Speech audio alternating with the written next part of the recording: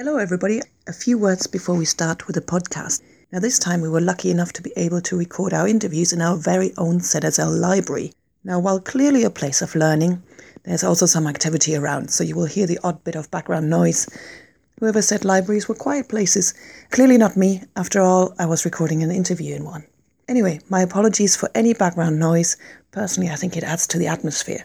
And thanks again to our amazing library team for letting us make noise in our wonderful library. Now let's get on with the podcast.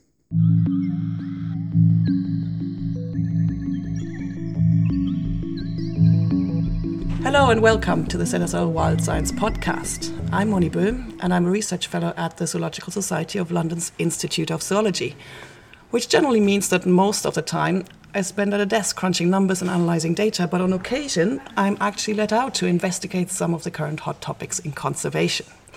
But don't worry, when I'm let out, this is always under strict supervision, and this week this job falls to our very own Jess Jones. Hi Jess.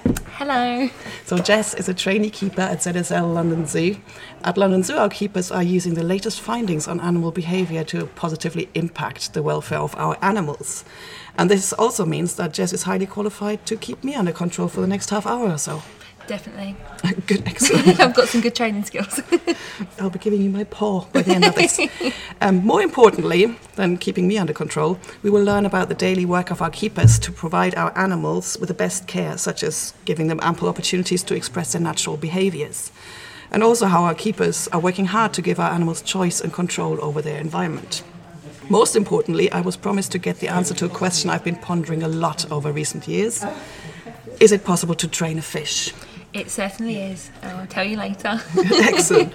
First of all, Jess, thanks for looking after me today. So which animals are you working with day to day? So I'm really lucky that I get to work on the animal activity section here at the zoo. So we're a little bit of a mixed mash of loads of different animals really, and we all work really closely with lots of the members of the public. So we have lots of exotic mammals. So we have animals such as coatis, porcupines, meerkats, mongoose. We then also have the domestic animals, so things like pigs, llamas, donkeys and goats. Everyone loves a goat. And then we've got lots of birds of prey as well, so lots of owl species as well. And then we have loads of parrots as well. So we've got green wings, we've got military macaws, and we do lots of presentations at the zoo and demonstrations and talks to the public where we'll actually bring the animals out for display for everyone to have a look at all their natural behaviours that they'll do out in the wild. I'm sure you get asked this all the time, but what, in a nutshell, is kind of the day-to-day of a zookeeper, or a trainee zookeeper in this case? Well, we always start work at 8 o'clock in the morning, and we always have a meeting in the morning, which is where we have diaries and we write down what happens the day before, so anything behavioural that might have happened with the animal, or any medical things that might have happened, any training that we've done, so we can all sit together and catch up all the keepers that had the previous day off. And then in the morning, it's breakfast. So feeding time at the zoo, you've got to make sure that everyone's got all of their breakfast. If you're late, the animals will definitely tell you. So you need to make sure that you're there on time. After that, it's a lot of cleaning. So being a keeper is picking up poo, and we enjoy picking it up. So we don't mind. It's part of our job. We just go around making sure that all the animals are nice and healthy, had their breakfast, their enclosures are nice and clean. Then in the afternoon, for us, we do a lot of the demonstrations. That's where a lot of training will happen as well, and a lot of enrichment that we provide for our animals.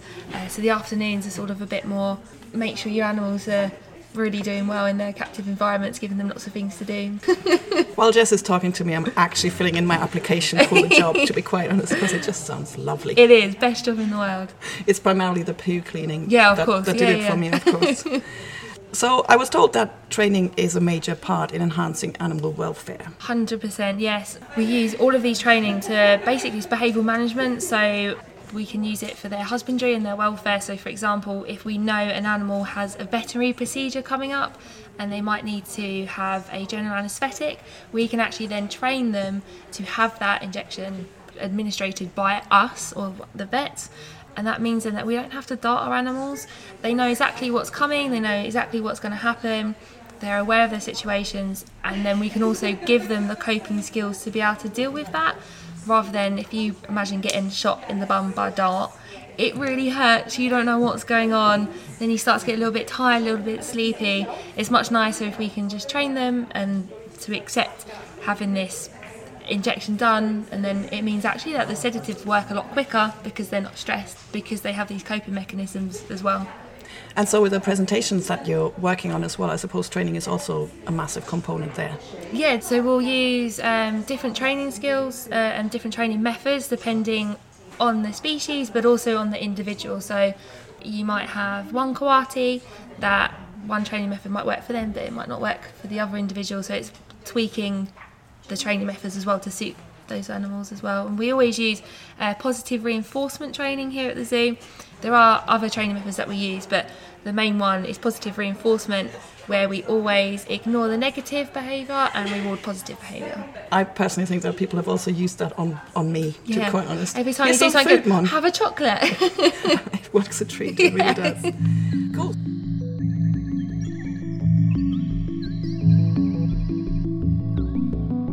Right, so Jess told me that there's definitely one person who can tell us more about anything to do with animal welfare here at ZSL, and that's Jim Mackey. Now, Jim is our... Well, I'm the Animal Training and Behaviour Officer.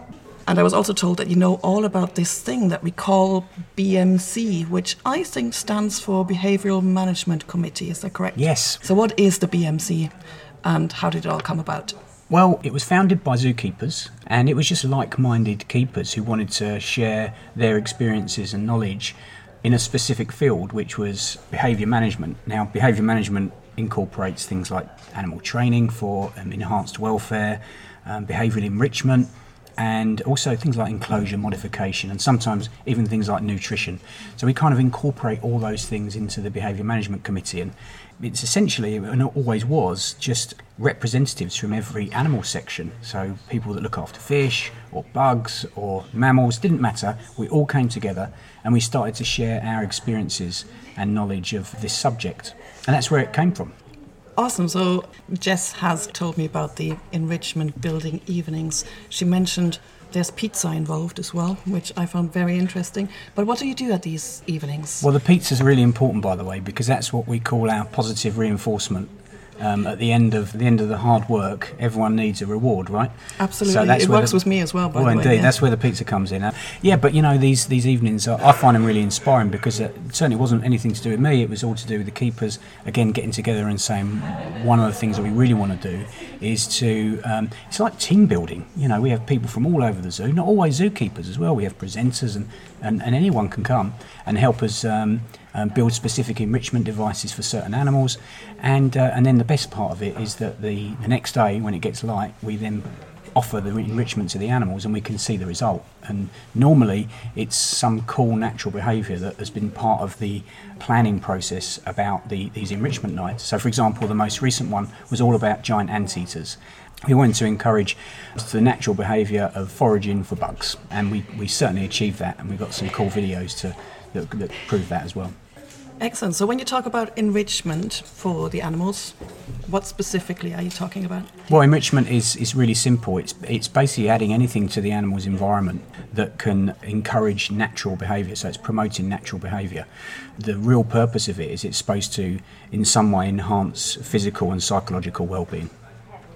I suppose we also have to keep in mind that ZSL is a conservation organisation, so how can we use behavioural management in our zoos to actually benefit conservation?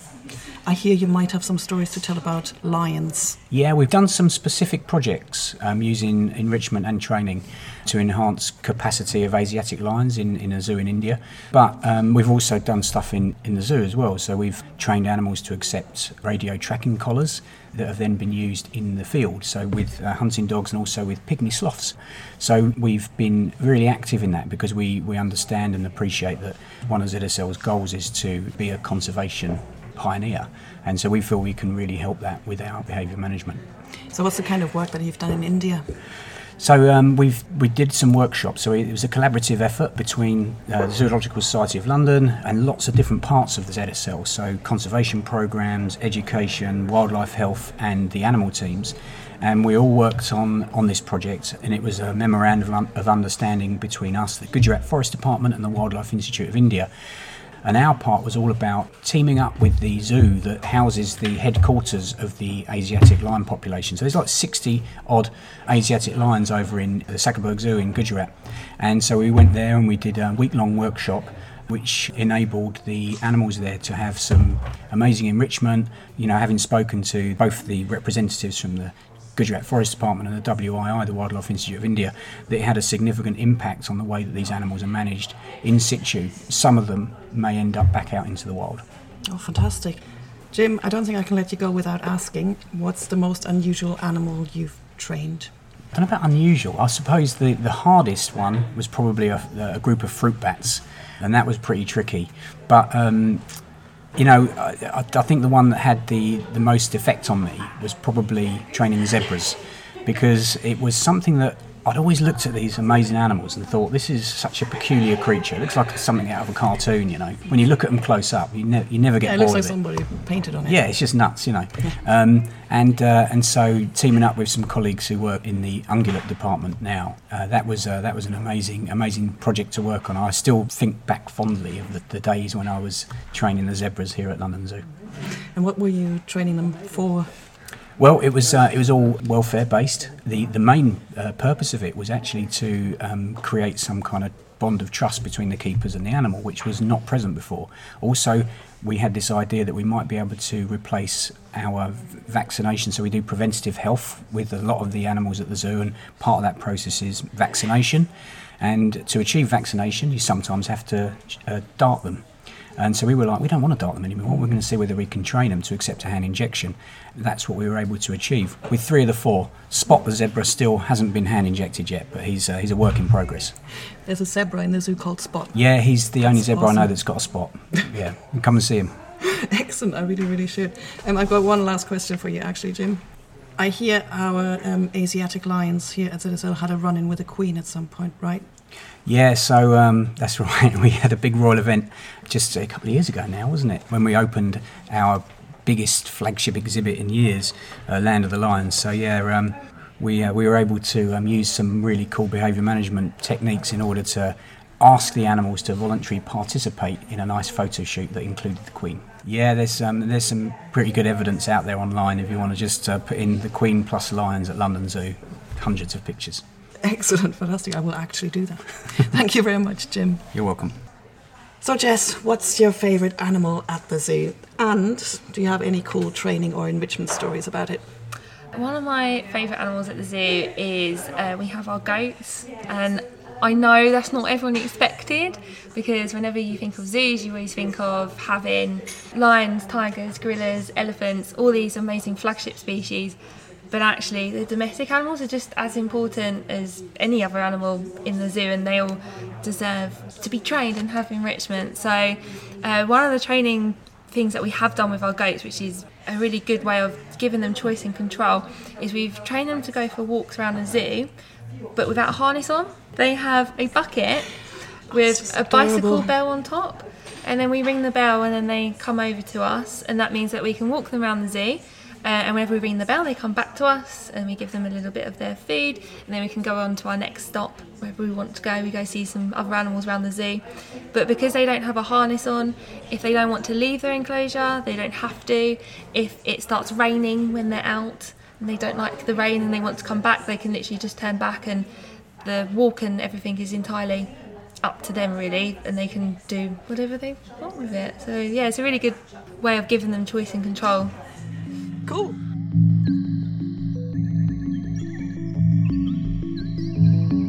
So our next guest knows a thing or two about animal welfare, because Lisa Clifford is actually our animal welfare officer here at ZSL. What does an animal welfare officer do? Well, it's one of those ones that's a little bit difficult to explain actually, but my duties consist of assessing the animal welfare of the animals in our collections, so figuring out what we're doing well, what there's room for improvement for. Where we do recognise that there are spaces where we should improve things, I then work with the keepers and other teams to come up with these solutions, to put them into practice and to monitor them to see if they're actually working the way that we hope they will. And then the other part is working with our events teams and kind of the commercial part of ZSL and making sure that other activities that we're doing don't cause new problems for animals. So that could be things like building a new exhibit, or it could be an evening function that's going on, or a talk that's happening. So we work to kind of put preventative strategies in place as well. Okay, so it's actually quite a varied job. Absolutely. I never know what I'm going to be doing from one day to the next. I mean, there's quite a lot of desk work, it has to be said. There's a lot of meetings and talking with people and transferring information and finding out what one person's doing, what the next person wants to do. So, yeah, very, very varied from day to day. So you mentioned the monitoring that we do to ensure that the stuff that we put in for our animals' welfare is actually also working. What does that monitoring involve? So when we make changes and improvements, we try to be quite target-based about them. So we know what we want to achieve. And what we can do is observe our animals before the change takes place. So perhaps we'd be looking at, we want to give our animals an increased repertoire of feeding behaviours. So we would get a baseline behaviour on that and find out how much time our animals are spending feeding and what different behaviours they display while they're feeding.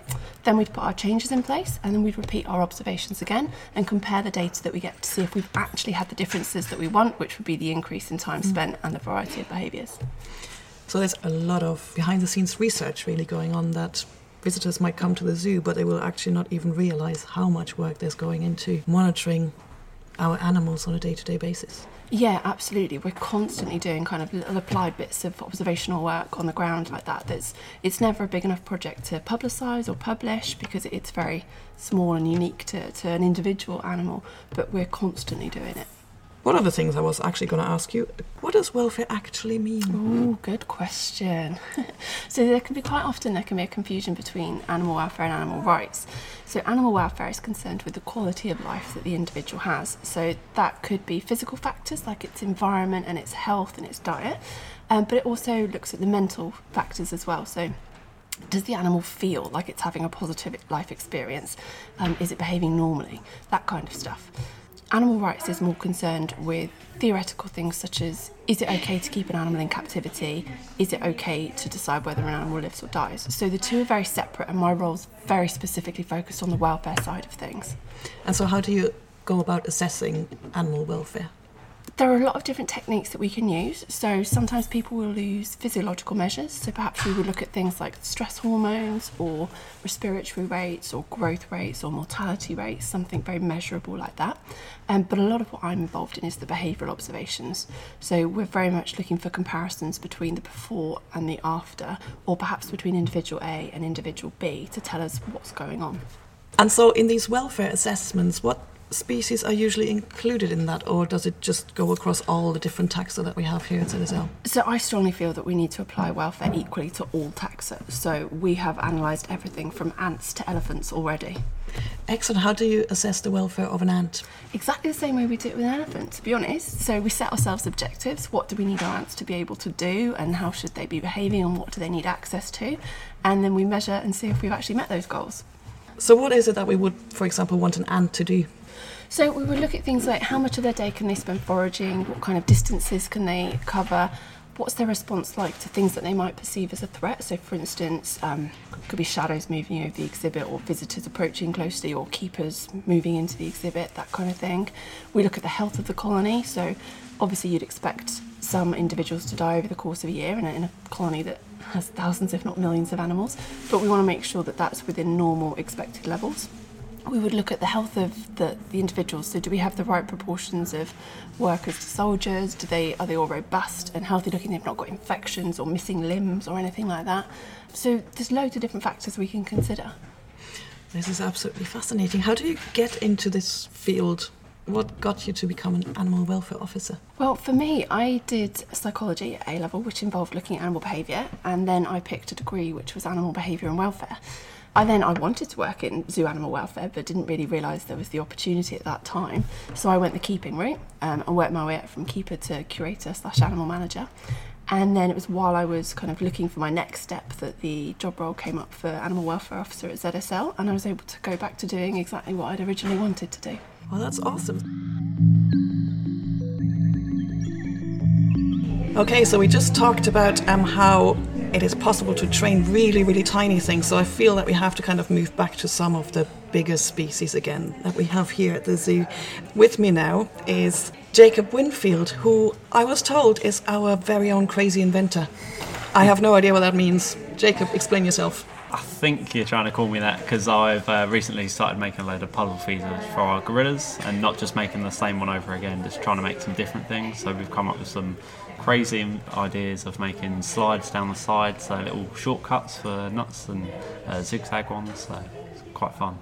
So you're actually inventing puzzles for primates? Yep, at the moment we're just doing it with our gorilla troop, but once we've hit, I think we're going to try and make 8 of them. We're going to start working on some for the smaller primates as well, so we've got our Sulawesi crested macaques and the mangabeys as well. We're going to try and make some for those. I am literally completely gobsmacked right now. I've already previously spoken to Jess and started filling in my application to become zookeeper. Yeah. Now I really want to become crazy inventor of puzzles for primates as well, to be quite honest. So what's the weirdest thing you've come up with? At the moment, it's probably the zigzag puzzle feeder where they've got to knock it over little bumps. But I say that and they'll probably find it really easy. So it's different. Every time you put something in, you're not quite sure what reaction you're going to get. The hardest ones are sometimes the easier ones for them. So has it actually happened where you thought, oh, I come up with a really, really cool thing that will actually keep them entertained for a while, and they just looked at you going like, yeah, it easy. takes them about 2 seconds to answer it sometimes. We actually went to Whipsnade at some point, and there was this feeder, I think, for one of the chimps. There's a puzzle there on display, and we all tried it, and I mean, we were ridiculously rubbish at it, to be quite honest. And then read the explanation that it took her about, I don't know, however long it was, like 30 seconds max, something like this. Yep, I'm not particularly good at them. Not as good as the gorillas are. And so what other type of enrichment do you provide for our gorillas here at ZSL? For the gorillas, we give them a lot of substrates, so we give them different substrates, so bed mats and hay to forage around and play in. We give them novel objects, so boomer balls and stuff like that to play with. Cool, awesome. What's the weirdest gorilla story in terms of when you provided enrichment? Probably when I recently gave the infants a bale of new hay that we were trying out. It's held together a bit better, and I came in and could only count 5 gorillas for a while, and then realised that one of our infant gorillas, Gernot, the smallest one, had actually buried himself in the hay and was waiting for the other gorillas to walk past so we could jump out and surprise them. So very cute toy. Very much like a human child would do. Yeah, as well. playing along, playing with his siblings and his parents. Excellent, that's great. Thanks very much, Jacob. And moving on to even bigger things, now we're definitely back with our very big fauna here at ZSL. So with me now is Matt O'Leary, and he probably has one of the coolest jobs, I have to say, because he is senior elephant keeper. Hello. How do you keep your elephants happy? The main thing about keeping elephants happy is to know what makes elephants happy.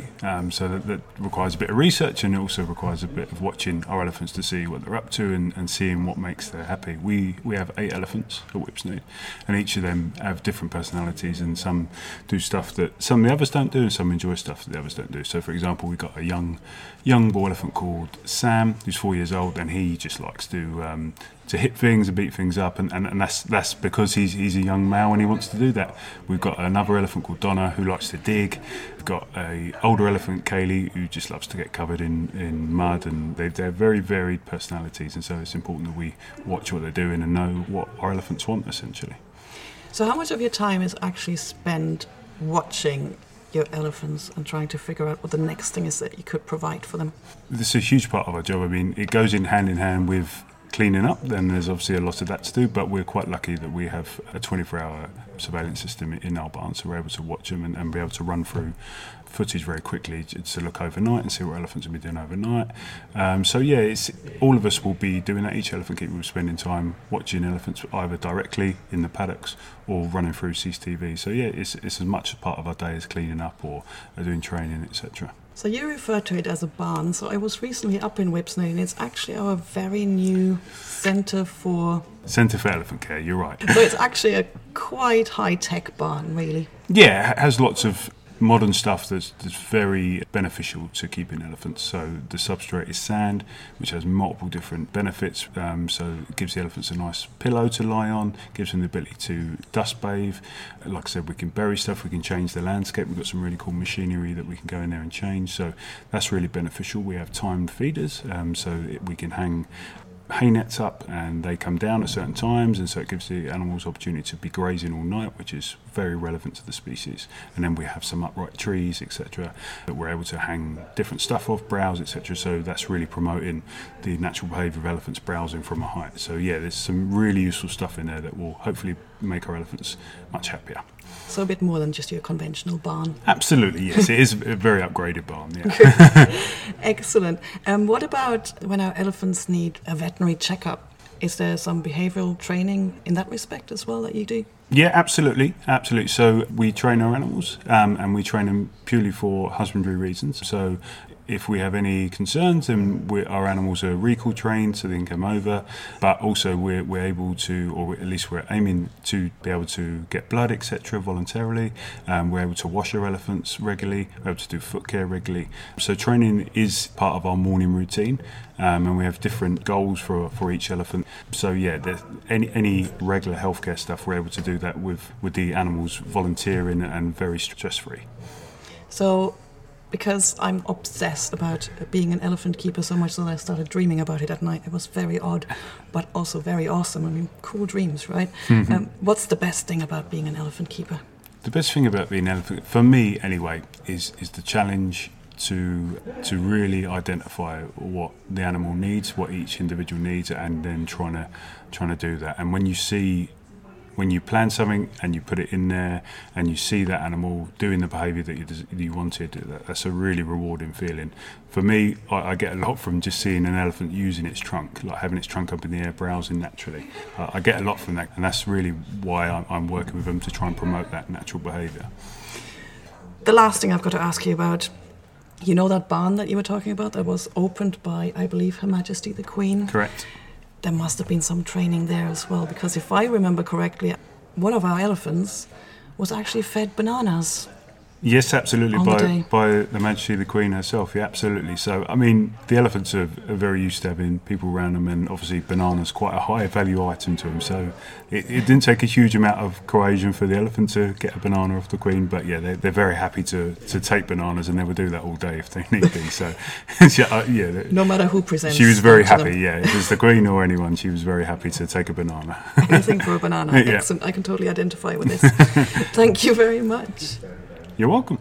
So our next guest is Luke Harvey, and Luke also has a really awesome job because Luke actually is the deputy team leader for Predators.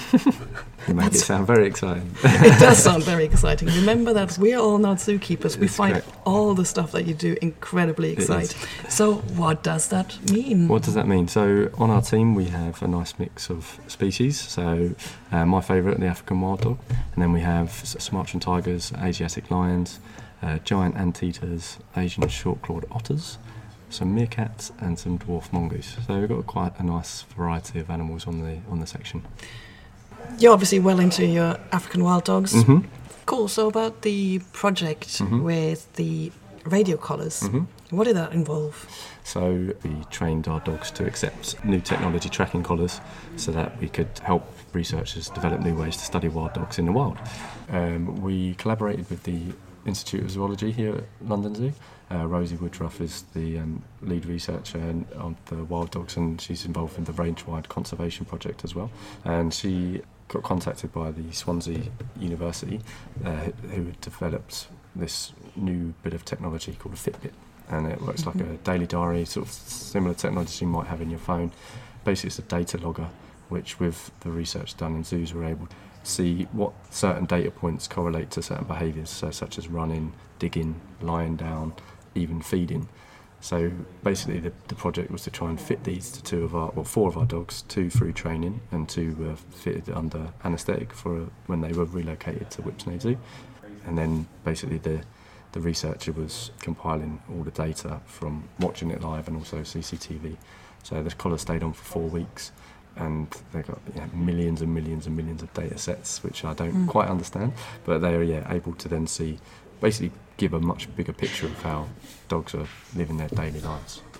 And so I suppose from the data that they got, they could essentially then say, matching it up with the observations, yes, what behaviour it was. Yes. And so if they deploy them in the wild, they can then interpret the data that they get back. That's exactly how it is. So they needed to do it in a captive environment, zoological environment, so that, otherwise, like I say, if you just put it on the dog and you couldn't see what they're doing, all these little dots and dashes don't would mean nothing. Anything. Yeah. Yes, they just so it's a really dots. important part of the research. And then, although it hasn't been used in wild dogs yet, since the researcher got her results, they have actually taken it out and used it on other canids because of similar body movements and body dynamicism. So it has already been used in wild animal research, which is really cool to be a part of, actually, something that's physically going out and helping with in situ field research. It's been great. So proud of our dogs and proud of the dogs team are the doing pioneers. it. Yeah, Come exactly. on. Excellent.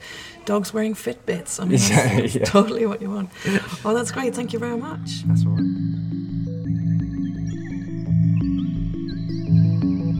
So, Jess, the question I've been meaning to ask all along. You know what's coming, right? Yeah. Is it possible to train a fish?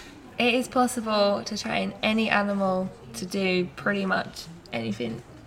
So here at the zoo, normally people, what they'll do is they'll just use a net just to scoop the fish up. It doesn't have a choice in this, and it'll just be put into another tank. But what we decided, and the BMC decided, was actually how can we do this and improve this animal's life and give it choice and control over what it wants to do.